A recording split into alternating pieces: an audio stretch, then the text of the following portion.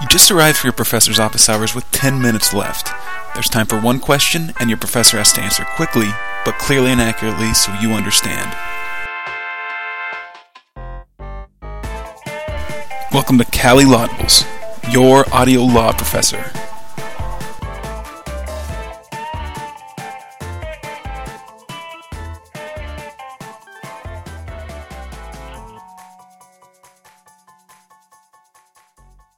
Dean Glessner Fines. Hey, Dan, come on in. How's orientation going? Pretty good, but I have a question.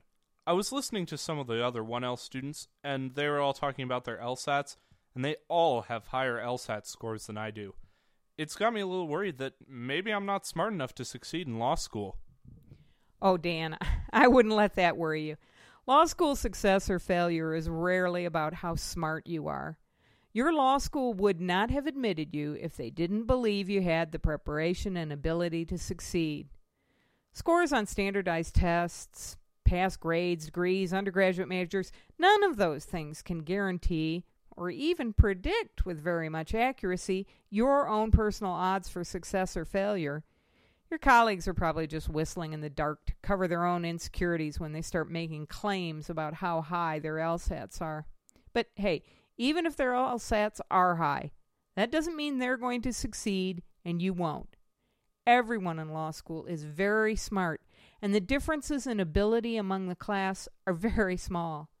In my experience, and research backs this up, it's not smarts that makes the difference, but other factors, more personal factors, like practical resources. Some students don't succeed in law school because they lack sufficient time or money or health or social supports. In other words, they don't have the resources that allow them to put the effort into the first year of law school that it demands.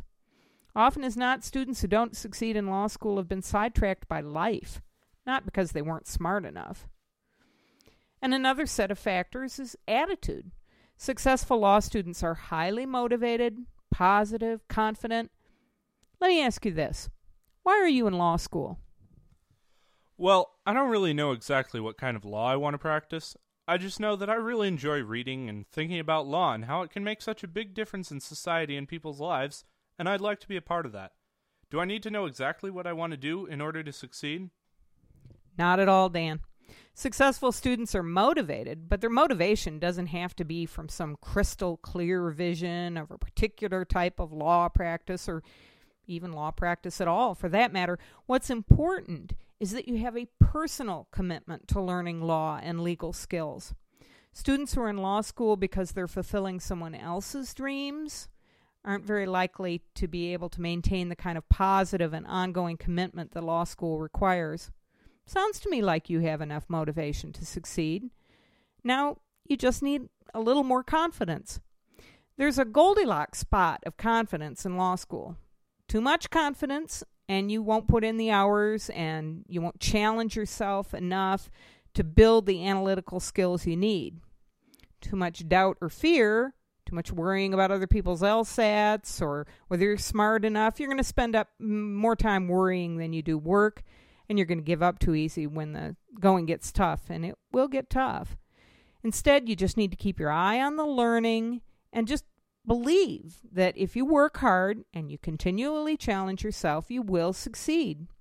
And by the way, the research backs up everything I'm telling you. It's not a lack of smarts that would put you at risk of failure in law school. Failure usually is the result of not having the personal resources to be able to succeed or having attitudes that get in the way of success. So don't worry about LSATs. Just get your resources lined up and your attitude in the right place. You'll do fine. But that's just it, Dean Glessner Fines. I have to do better than just fine. I need to get A's. But it sounds like I can do that. I have the resources, I've got enough money banked, and I'm good at sticking to a budget. Being single and new to town, I don't have anything to do here in town except go to law school. So I figure if I just keep to myself, don't get distracted by everyone else, and don't let them mooch off my work, I can come out on top, right? Well, Dan, it sounds to me like you're viewing law school as a race you have to win. Well, it is, isn't it? Well, it's true that law school is competitive, and it's true that most law schools do rank students against one another, but Here's the trick, Dan. It's also true, and the research supports this, that students who focus on competition are less likely to be successful. They're often more stressed, and they're very often less satisfied with their accomplishments than students who simply focus on doing their own personal best and have a cooperative attitude toward their fellow students. One of the most practical reasons not to enter law school with a sense that your fellow students are your opponents in some kind of a race that you have to win is that you need your fellow law students. Isolation is a key factor in law school failure. Law school requires that you have to be able to test and defend your ideas. You have to generate all kinds of alternative interpretations and solutions. And those are skills that you learn best when you learn them with others.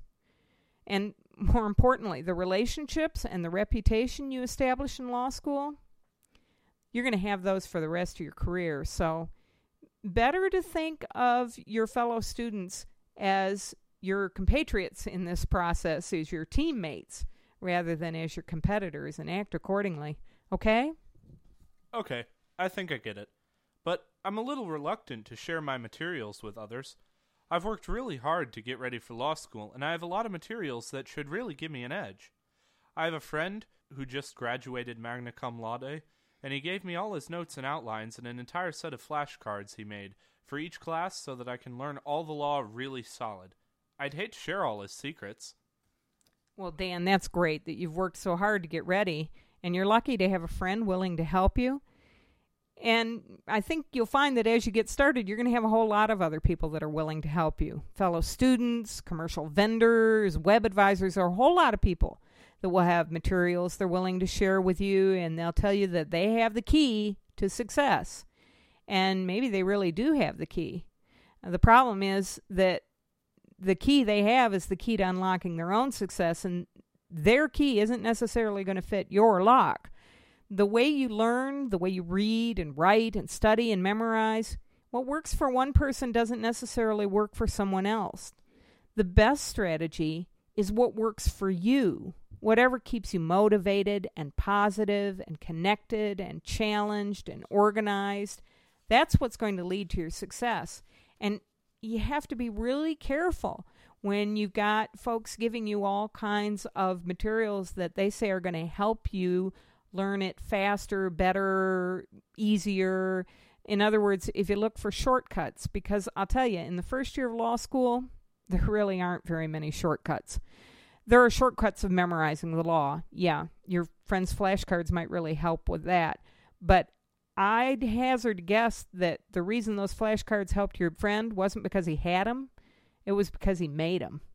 And the process of making the flashcards is what helped him to really learn the law. And even if they did help you memorize the law school's so much more than memorizing law. It's about learning the skills of legal reading and research and writing and analysis. And you have to memorize. Yeah, you'll have to learn an entire new vocabulary and pages of doctrine, rules, elements, factors, policies, but not for you to recite, not like a lot of undergraduate or high school learning. The idea is that you learn these rules as tools for legal analysis of new problems you've never seen before. And that legal analysis, that's a skill that requires questions, interpretations, explanations, arguments, alternatives, not just answers, not things that someone can give you. You have to get the skill of finding those, and that means you have to practice. So students in law school early on learn, if they want to succeed, that they have to get used to the idea that there is no right answer a lot of times. Instead, there are a range of right answers. And they have to be real comfortable with the ambiguity and not be looking for secret shortcuts. So, hey, hang on to your friends' materials, and if they help you to clarify or understand or memorize, great. But if you find that what they're doing is really causing you to not do the work yourself, they're not much better than steroids for building muscles. You got to lift your own weight if you really want to succeed. But hey, listen, we both got a class pretty quick, so why don't we head downstairs? Thanks for dropping by. Why don't you check in with me in a couple weeks? Let me know how you're doing, okay? Sure will. Thanks, Dean Glessner Fines.